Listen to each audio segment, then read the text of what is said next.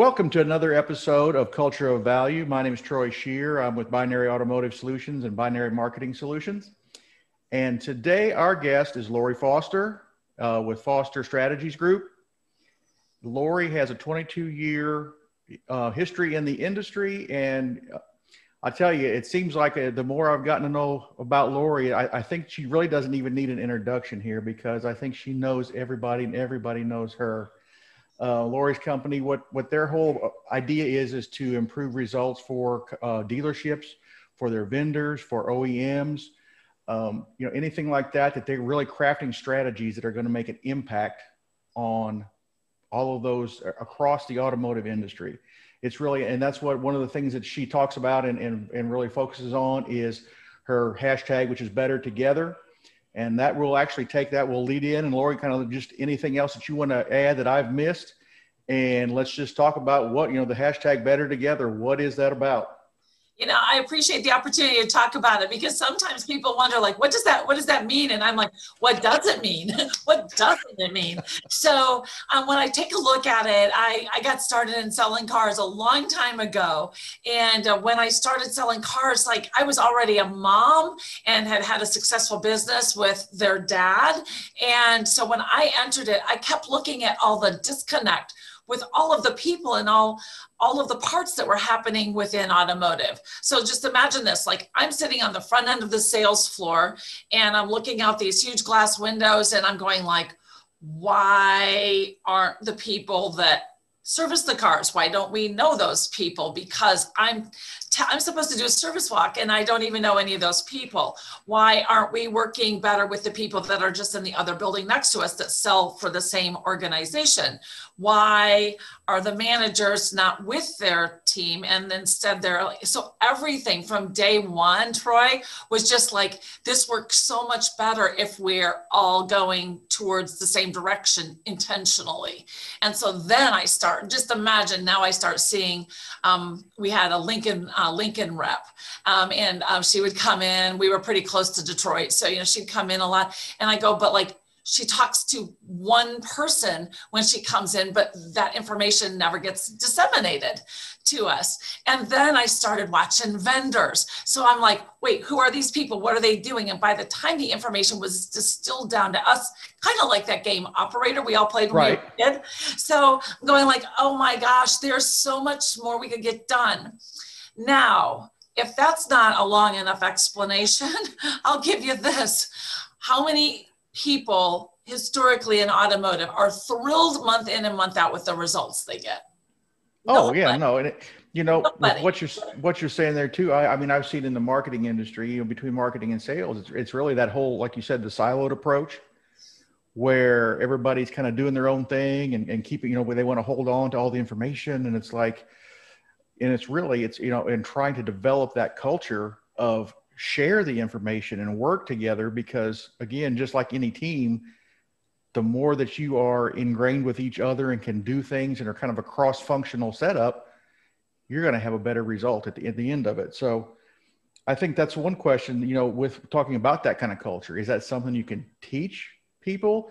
Is it something that if they don't have that kind of innate personality to say, hey, let's work together, that it can be achieved? Or how do you see that?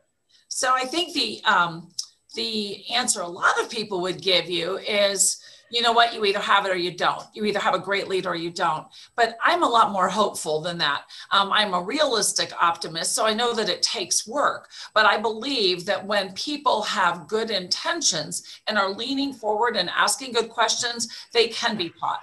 So whether it's a first generation dealer or third generation dealer, whether it's a vendor partner or an OEM partner, it doesn't matter. As long as somebody has one core attribute, which is willingness, right?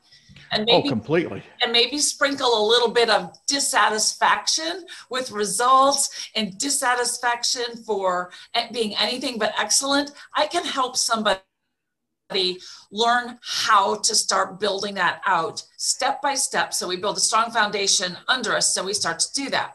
So that's when I started developing even my client retention programs and employee retention programs. Because which are huge. Yeah. And when you think about like Better Together, it's like most vendors are selling at dealers, and this isn't this. Most vendors call themselves partners, but if the dealer is not calling you a partner, make no mistake, you're simply a line item on their financial statement that can get schmeiced at any time. Perception is reality, right? Oh, 100%. So you cannot tell, like, I can't tell you, let's just play with this scenario. I can't say, I'm going to be a great guest today. You get to, you get to say that or not. Maybe you could edit that out. But seriously, like, think about that. I have no business, no right. I have a responsibility to show up prepared. I have a responsibility to know you. I can't just show up and assume that your perception of this is going to be great. I do have to do everything I can, plus try to understand your goals, what you're trying to talk about. And that's why we even chatted last week, sure, which I'll bet you most people don't ask to do. So because I want to be prepared, I want to understand, like, how am I supporting the great work that you're trying to do with this? I can only do that by understand. So shame on me if I don't apply my own overarching principles. Well, that's fantastic. Like I said, that was the thing that excited me about it. And, getting to know you and talking with Lori Halter a little bit, and where we kind of brought us together is, it's right there is a perfect example of better together. How do we all work together in concert so that we can, as I kind of looked through and getting to know you better, it's like, you don't just do a win-win. Yours is like win-win-win, so everybody that's involved, whether it's, two parties or 5 or 6, whatever it is that you're trying to bring together, so that everybody comes out of it with a positive feeling. And when you have that positive feeling, that's what builds the trust, and that's where your partnership idea we operate off of generosity, collaboration, excellence, integrity, and intention. You must be intentional. None of these things that I just told you are going to land in your lap accidentally. I go for it. And so I started going for things like this a long time ago, and when you're working in a dealership and you're saying, why is the sales department separated from the finance? Why don't we know more so we can be supportive? And why aren't they sharing information? Because all of these locked doors only led to divisiveness. Oh, completely. Because you start feeling like, well, what are they doing, and why? And you start in your own mind thinking up things that, okay, what are they doing, or why are they? They're the one hurting me. And the more scenarios you can come up with in your own mind because of that lack of communication and getting together, that's where the problems start. I think it's just like with any relationship, when you don't have good communication and aren't sharing information with each other, you're going to have not a positive ending to it. Right. And I'm going to add a word here, and it's courage. Because we have a lot of strong personalities in this industry and all of the related industries. A lot of people who have accomplished such amazing things, but we're standing on ceremony instead of standing on principles that pull us into the future. We're leaning towards back. Well, Grandpa never wanted it that way. Or when they built this Ford, they were only black because that's what Mr. Ford said was, you can have any color as long as it's black. But at some point, someone had to listen and look around and embrace change. And that's hard to do. And so when I look at my work with vendor partners, they first of all, they are trying very often, even the best intention, they're trying to sell something at a dealership without understanding how a dealership works. And I don't just mean the busyness of like a day, like car, but like no respect for the ecosystem. And I take people through an exercise where I really get them grounded to the fact that dealerships are so unlike so many businesses because there is so little help for the people at the top. Like the guy or gal at the top has a plate so full, you can't imagine. So then when we hear vendors say, yeah, let's just say, Troy, that you're the dealer, okay? Oh yeah, Troy, he didn't make time for my appointment. How dare he? Or he doesn't understand what's going on over here. I change that narrative. I say, like, how in the world is he supposed to? He has literally, on average, 68 vendors. Why are you so special?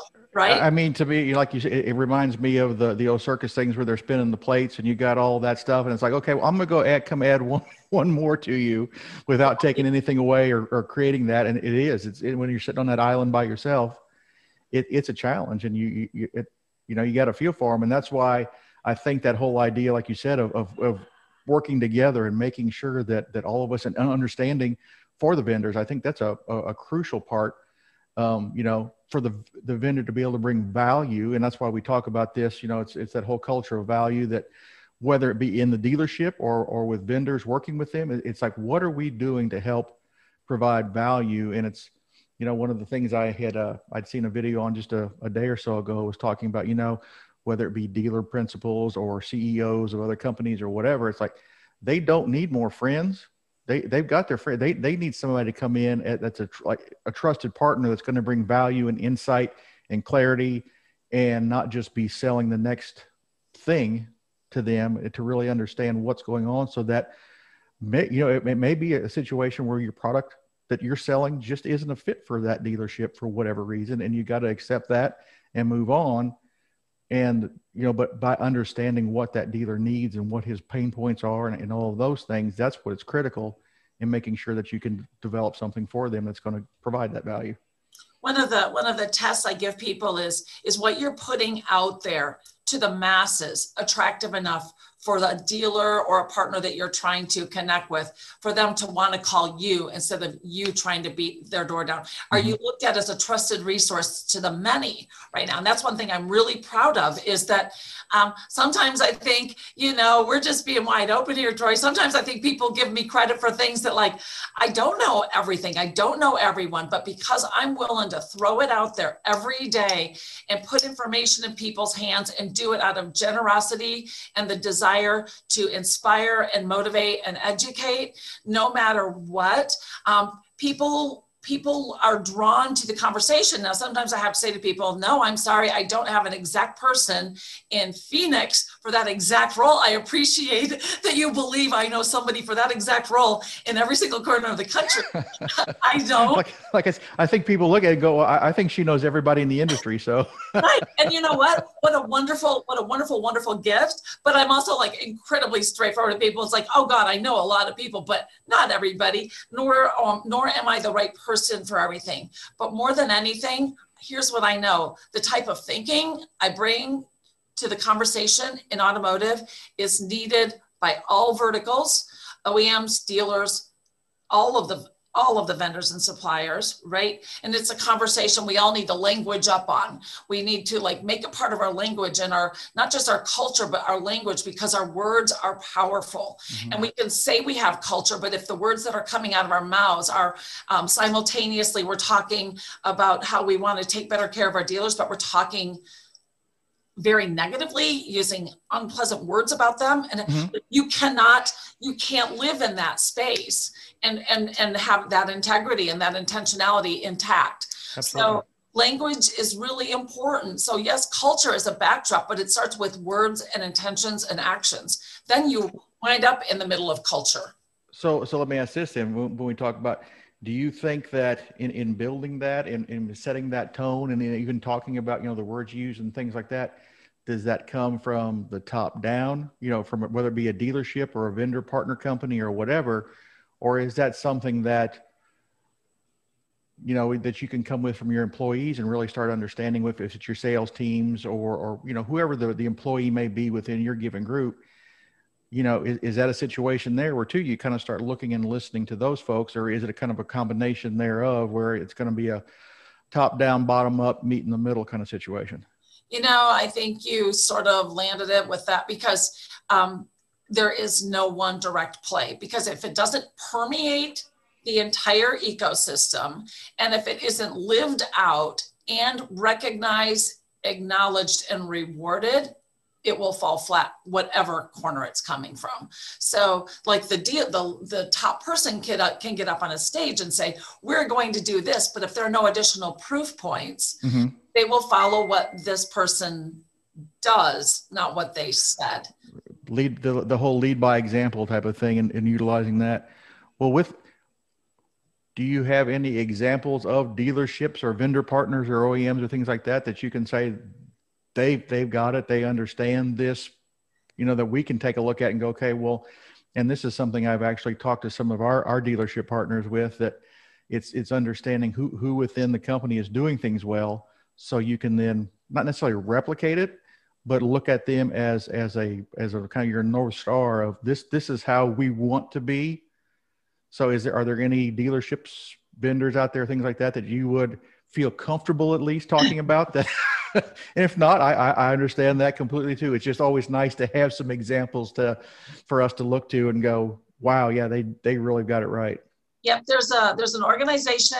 I never say names, because the second that you do, you're hoisted by your own petard. You're gonna get to just go all medieval on us here. Like, I want to be careful, because also there's so much fluidity right now in leadership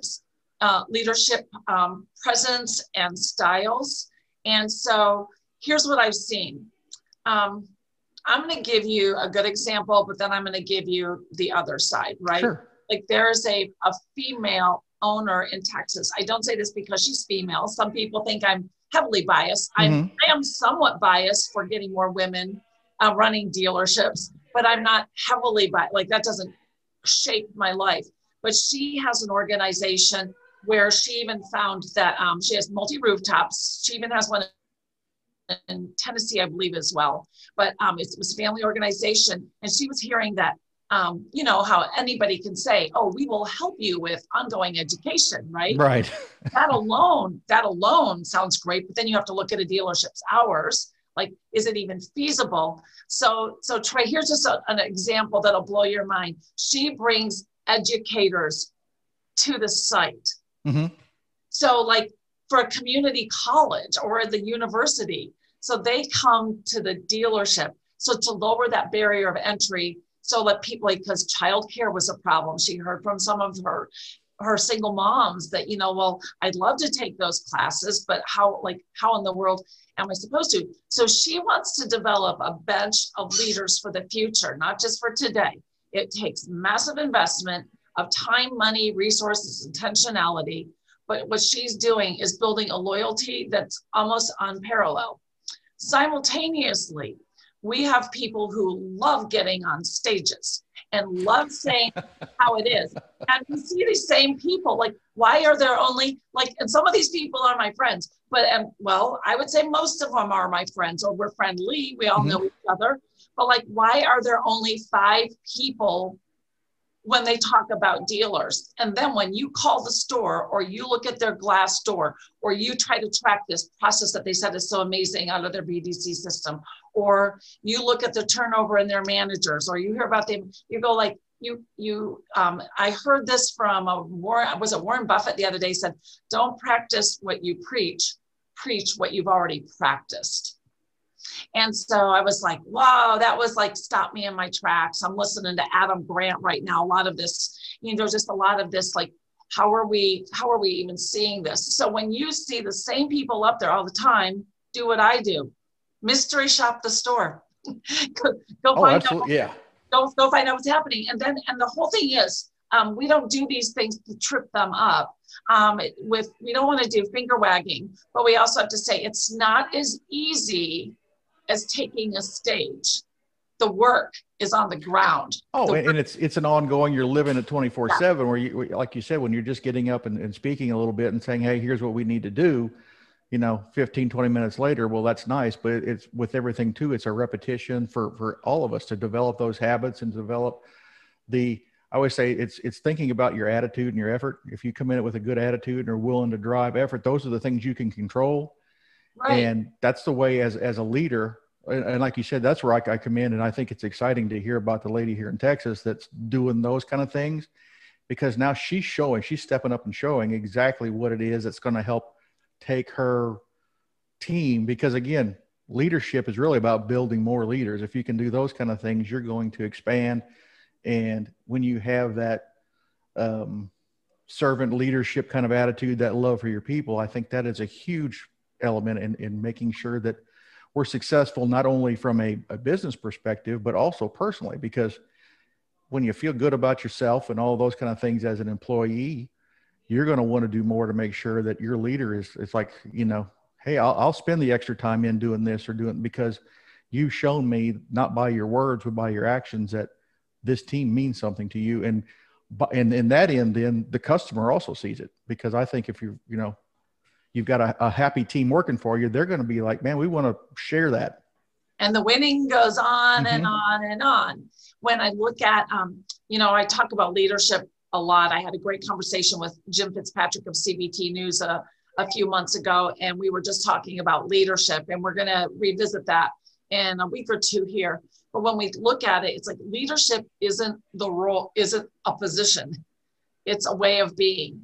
And we need more leaders and people with a genuine heart and a genuine heart for helping and the ability to help and the trustworthiness that people want to follow them, because people have been sold a bill of goods all over the place. And it starts at the very beginning. So that's why I even help anyone in automotive with, even when they're, this is going to sound like, how does this have to do with anything? But like, trust me here, like from hiring, like before you even, so I work on role reclarification. Like, what do we even need to call this role? 2021, is it even called the same thing? What do we refer to it as internally? What are the skills and attributes needed? Who will they manage up to? How are the people doing that are in that vertical right now? What is average performance? Are we speaking that, oh, you can make, you might have seen my post the other day, 6 figures. What does that mean?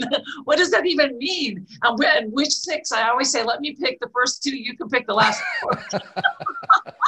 but what does it even mean? And what is that opportunity? But when we see these really badly put together, or I should just say generic, we're looking for a rock star. What is a rock star? What are the skills and attributes? Who are they working for? How successful is that person on a 1 to 10, the person they'll report up to? So when I look at role reclarification, it makes organizations stop and think before we hire for a job. Why is it even open? Why? Where's that person? Right. And then when we go through now, because we've displayed and demonstrated so much more care, those people, you're embedding a new behavior into your leaders that are choosing those people because you spent time on it.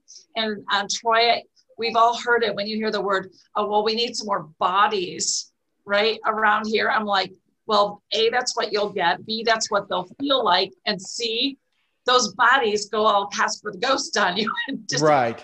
And then now you're in it again. So I love the fact that, people ask me, what do you do exactly? I'm like, I'm going to get in there and we're going to find strategies that work for what's going on with you. Think about a physician when you walk in, a general practitioner. Like, I can go in and very quickly assess what needs to be happening, why this is hurting, how we're going to fix it long term. If we need a specialist for something, I'll call in the specialist or offer that up to somebody, but I can diagnose very quickly what's going on and whether it's coming from people or process, clarity or communication, whether we have realistic forecasting and goals happening. I wrote about that last week, or whether we're just saying things, knowing we won't hit them, but ducking and covering and doing CYA, right, and blaming everything. So that's why I'm an industry strategist. I'm a category expert on helping people serving in automotive raise the level of their business and their people where everyone can win. Which basically sounds like the definition for my next question was talking about the idea of transformative growth, which is, you've pretty much actually answered the question before I asked it. Right. Well, people see, Google even did a really interesting study several years ago. They threw the question out there. If you could have a pay increase that changed your current life situation, what would that look like? So Troy, just you and me here talking, just imagine like what you and I would think. We're thinking people are going from like, I make $50,000 a year right now, and I want to have a private jet. That'll change. Right. So the answer was actually only 16% was the max that people could see as, and it would also change their life. Why is that important? when we think about like the change that we're trying to create, we want everybody to follow our vision, they can't even see it or feel it. Mm-hmm. So they're at 50,000, they're thinking about 58. They're at 100,000, they're thinking about 116. So because they don't even understand the extra effort, even at 200,000, that only takes them to 232,000, but your business goal said we need a 40% increase. These people aren't even sharing your vision in their pay. So that's why I always attach everything we do to pay plans. Like if we're going to do something, what will they be rewarded and recognized for? What do they have going on already that is immovable, and what is movable? Because we must subtract to add. We must, and because we can't just ask for more. And then how do we get people to rally behind their vision now that they see what it is, how to attain it, what it does for them, and not just in pay, but in, again, recognition, rewards, upward mobility, or widening their presence in the company. Right. We're deepening it. Just, hey, loyal employees. There's nothing wrong with loyal employees either, just doing their same job.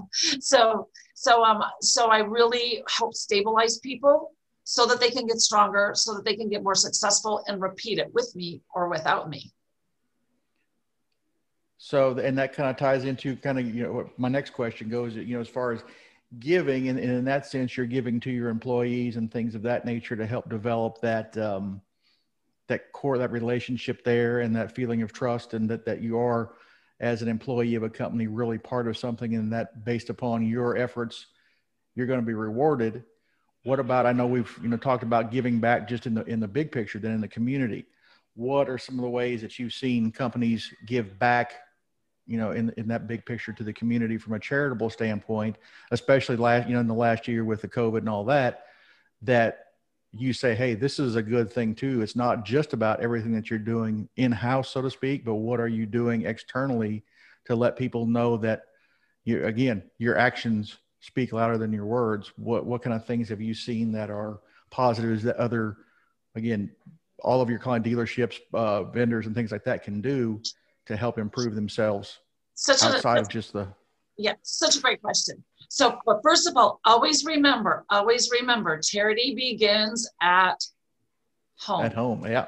Right. So you must always remember, because you can spend your life giving away stuff on the street corners, but if you're not taking care of the people that come to work for you first, because I've seen some people like, well, we want everybody to go here and go to this soup kitchen right now. Well, they might be living with an older parent that like, oh, well, great. And then I'll go get COVID and kill my parents. So maybe not a great idea.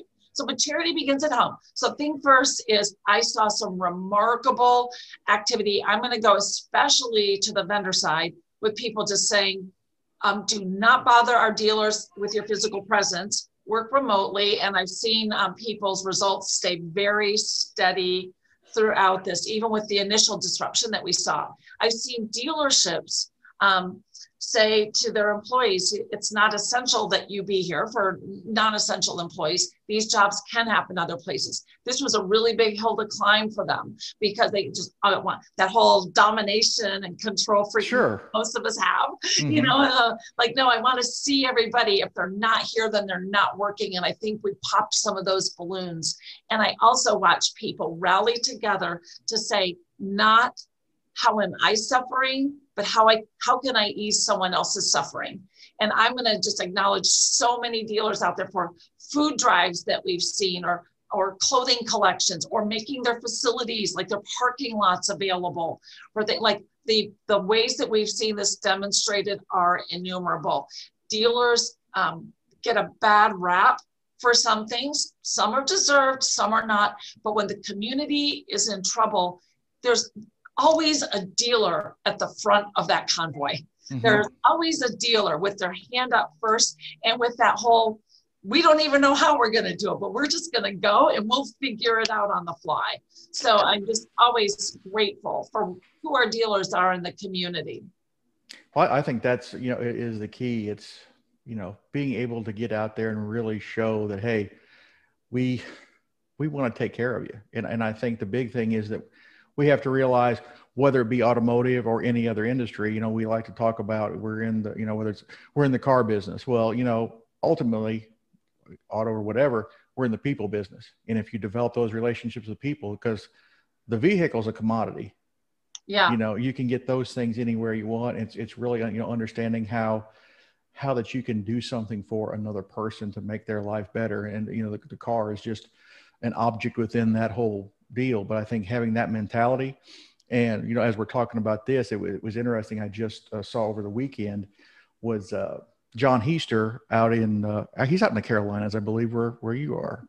Yep. Heister, that he was working on a program, and he got with the Counts Customs, actually working with them and set up a thing for all of his 14 different teams within his dealership. He went out and bought old cars to be restored like they do on the accounting cars. And that way he would have stuff to keep his guys busy, and they were going to then finish up and the winning team donate that to charity. And I was like, how cool is that? And that really shows something. I mean, it's like, it's coming out of his pocket, but yet at the same time, again, it's the whole win-win-win thing where, okay, his employees get to, you know, they've got jobs to do now. They get to feel good about themselves. And when they're done, they get to pick a charity to auction the car off for. I mean, it's like, so everybody in the big picture is winning. And I just think utilizing that as a, you know, again, a North Star kind of thing. It's like, wow, that's how we, if we look at those kind of examples, how we can really take and make, again, the employees are happy, your customers end up being much happier because they see what you're doing, and it just creates an aura of goodwill in the big picture. Yeah, you know, we hear in marketing all the time, Troy, stories sell. Mm-hmm. Well, think about when you're part of that story at that dealership. So, and when you can repeat that to your friends and your family and your neighbors, know, like, think about that goodwill that's built up. You asked earlier about transformational growth. This is where transformational growth happens, from igniting the people who give you the courtesy of their time, showing up to the job every day, and they bring their whole heart and their great ideas, and they bring friends to come to work there too. And they're your ambassador, whether you're standing there or not, whether you're listening or not. Transformational growth is typically only held for those who are inspiring people to go and lead that charge, join them in that charge. And then transformation. Otherwise, I mean, every now and then there's a breakthrough product or something. Right. But those are, you know, you can't chase those butterflies and unicorns. If you really want transformational growth, transform the opportunity that the people that work with you have, transform what the experience is like for those who are willing to spend their money with you. So you got employees that will spend their time, you've got customers who will spend their money, vendors who will share their knowledge about very specific things, you know, and then that's when you can start to experience transformational growth. And then at that point, everybody sees revenue growth because they weren't focused on the revenue growth. They were focused on taking care of their people and their partners and all of those things. And it just, you know, magically, obviously not magically, but it's one of those things where it shows up and you're like, wow, you know, even though that you were, and that's something I've seen before. It's like when you're so focused on the bottom line and forget about all the other things, it's much harder to get to that point in your revenue and profits where you go, we're really doing well.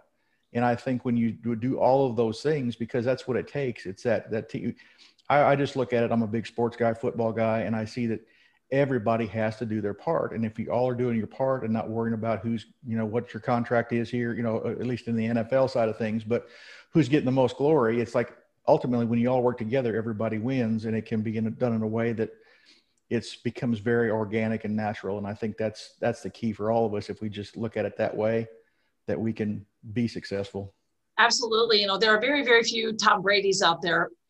I'm giving myself away here. There are very few of those, but, you know, let's go to your sports analogy. I always like using Moneyball. Like, we can actually track these metrics. Like, everybody sees me and I'm like enthusiastic and inspirational and motivational. I love people. Make no mistake. I'm grounded in data, grounded in the metrics, looking at every stat that's out there going like, why is this? Why are we settling for this stat? Who said it has to be like that? You can track your efforts, even with things that sound as ethereal as culture and transformational growth. You can actually benchmark this out and say, here's where we are right now. And here are KPIs, key performance indicators, that are telling us that the behaviors that people are doing are trending towards our goal or away from our goal or staying static, which is the same as going away from your goal.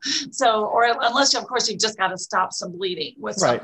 So make no mistake, like when I go take a look, I'm like looking at where are these people right now, because you can see somebody's psyche in their metrics, their willingness to want to do more for you. You can see that. You can see the person that's sandbagging their sales efforts for the next month because you have an unfavorable pay plan in place. Mm-hmm. So I can look at all of that and say, okay, like if we want to go from here to here with transformation, with culture, with leadership, let's set some key challenges that we're having. Let's benchmark those and let's see how we can either, if they need to be lifted or reduced, whatever the metric is that we're looking at, like what are we trying to go to? And let's get there, but let's get there intentionally with mm-hmm. them. And hope is absolutely not a strategy. And you wind up if I just had $1 every time that a dealer canceled a product to buy or anybody cancel the product to buy another product that almost does the same thing that they cancel 3 months later because they don't like that. And then they go back to the same person because no learning was happening. Nobody had the courage to tell themselves, I don't know enough about this, or the vendors to say, let me tell you what you're missing, what you need help. Here's how we're different. Here's why it's worth a few extra minutes to go deeper. People just have to have more courage. Maybe it's because I've been around a couple more years than you, Troy, but like, it's not about arrogance at all, but I have more courage and confidence now when I speak. Sure. Because I know my intentions are to help. I know I'm comfortable with people having to go through a little feeling that out to see. I know that I'm simply going to help them win and let them get out of their own way. And so it's a pleasure and a privilege to hold that flashlight and reach back and grab their hand and go, we got this, let's go. Yeah, it's that tough love mentality that, yep. You've got to have that. And I think that's why, why I wanted to have you on this, because I was like, this, you and I, our thought processes and how we like to do things are, pretty much, you could take them and put them together like that. So I love this. Everybody needs to, when I hear what you can do, it's like, and I see why so many people follow you and want to, and work with you and those kind of things, because you have that passion, the integrity, and the fact that you want to do it right and are going to go, hey, I'm not going to, lie to you just to make yourself feel good. It's like, I'm going to tell you the truth. And go back to the doctor thing. Hey, here's the results of your test. Yeah, they're not the greatest, but I'm here to help you get healthy again and get better and move forward. And so that's what I hear. That's really what you're doing in a non-medical sense, but it's really helping people go, hey, this is a tough time maybe right now, but I'm going to help you through it. It's really interesting that you just said that, because I'm anchoring that to my personal life right now. I have a personal care physician outside of any insurance network. I pay extra out of pocket. There's no insurance reimbursement, but her and one of my kids and her family we have the same person. But when we go in, we talk. She's diagnosing everything, like the whole person that is me, not like, oh, my finger hurts right here. How's this going? How did that happen? What vitamins are you taking? Whatever. So I don't even want to use the word holistic medicine, because people get this idea. Right. No, yeah. That's actually exactly what I'm doing. So I'm calling her, because it's a holistic diagnosis. I don't have an agenda. I make no assumptions that the only thing that's going on is that one, oh, I have a bruise on my knee. How did you get there? How long has it been there? Do you, asking the right questions. Right. And so and being willing to be patient. Someone asked me a few weeks ago, they have this really unique set of challenges and opportunities, which, just so you know, everybody does. And they're like, well, other people just handed us this thing and said, this is how we help. And I'm like, well, what in the world? How did they build that knowing your exact problem? Because that is amazing. That's amazing. I'm like, so when I work together, just to explain a little bit what I do, let's just say I was going to work for Binary. Let's just say we're going to take on a project. And we would sit down and we would discuss what's going on. First of all, we have to like each other and feel like we're the right people. Okay, park that. We're going to figure out what needs to be done. We're going to take an honest assessment of the personnel, where they are, the lowest impact things that we can do with the highest results quickly to get us going and get a flywheel of activity going. We're going to look at some longer term targets, some shorter term. We're going to look at the expense of things, and hours are expense. People don't think about it like that, but completely. And so because, there's what I charge, but it's what it costs the organization. So I'm really mindful of that also. And so it's a boutique approach, because how dare I go, here's I operate off core principles, but so I'm unique. I don't do proposals like most people do. I tell them what my rates are. Here's what we're going to do, because Troy, just as you and I have talked here, how in the world, what's a proposal sheet supposed to look like? Well, yeah, what am I proposing to do if I don't know what I'm trying to fix in the first place? And I think, that's one of the big things here too at Binary. It's, with our dealership partners, it's, we obviously have some products and things that we work with to help them grow and increase their revenues. But our whole objective too is to really understand from a dealer principal standpoint, what are the needs, what are the things that we do that can help you. And if not, if there's not anything we can do, then we don't want, it's not like we're trying to force something. It's how do we help, and how do we, like we said, we really want to understand what's going on, help us with the data so that we can, give you ideas to improve your overall success from a, revenue standpoint, employee retention, all of those kind of things, because we realize too, the product is really a commodity. It's how we work together as a team within the dealership, just like what you're talking about, and making sure that if they're not successful, then we're not successful. So like I said, our mindset is right there together. That's why this is exciting. Yeah. And I love it because, back to Better Together, Lori Halter is one of those people that she shares my philosophy on that as well. She's incredibly generous with her contacts and clients, and so am I. And, it's wonderful when you have people out there who you respect enough to go like, okay, here's how I'm seeing this. What are you seeing? Or, what am I missing in this? Or what is the extra opportunity here? And when you have people like that just really approach it, I always say, most people have agenda written all over. Here's what I want you to take away from this. I really want to absorb it and learn it. Then make no mistake, I'm going to come up with what I think we need to do. But if I don't bring listening, looking, assessing, wanting to hear how it's going for you, looking at your numbers, looking at all of that, and bringing an agnostic approach to saying, like, instead of saying, I know how to fix it, it's like, what should we do to fix this? What are a handful or a dozen options? And then let's winnow that down. And I do that for our clients so that they're not left with like 48 things. But that way, like you said, that allows you then to be able to actually engage in those recommendations and do something with it too. So that because if you have too many options, people get confused and overwhelmed and all that. So yeah. So people, when they bring me in, I always say I wipe my feet at the door of their business. They were there. They built it. It's their hard-earned place. There's so much pride. It's my job to go in and add an exclamation point here or there, add an asterisk. We also did this. Add a boost, add some jet fuel, sprinkle some motivation, put some telescopes and binoculars around so people see things a little differently, and microscopes even. So going forward, they see things a little different after they've worked with me. That's fantastic. I'm watching the clock. I've gotten so engrossed in what we're doing here. I'm like, wow, we've been talking a little while, so I better wrap up. But I did have the one last question is, any advice that you might have for leaders that are looking to improve their brand presence this year? Any kind of little last words? And I'm sure that this will, like I said, we'll continue on. We'll have to get together again, because I'm learning and having as much fun with this, and being able to think about, just from things you're telling me, okay, well, how can I now go out and help our clients and make things better for everybody? So this has been, I'm very thankful to have you on. This has been a pleasure, but I will let you finish up with that. Any things that you got on that? I'm gonna assume you mean their brand presence for their business, and whether it be a dealership or whatever. These days, everybody's a brand.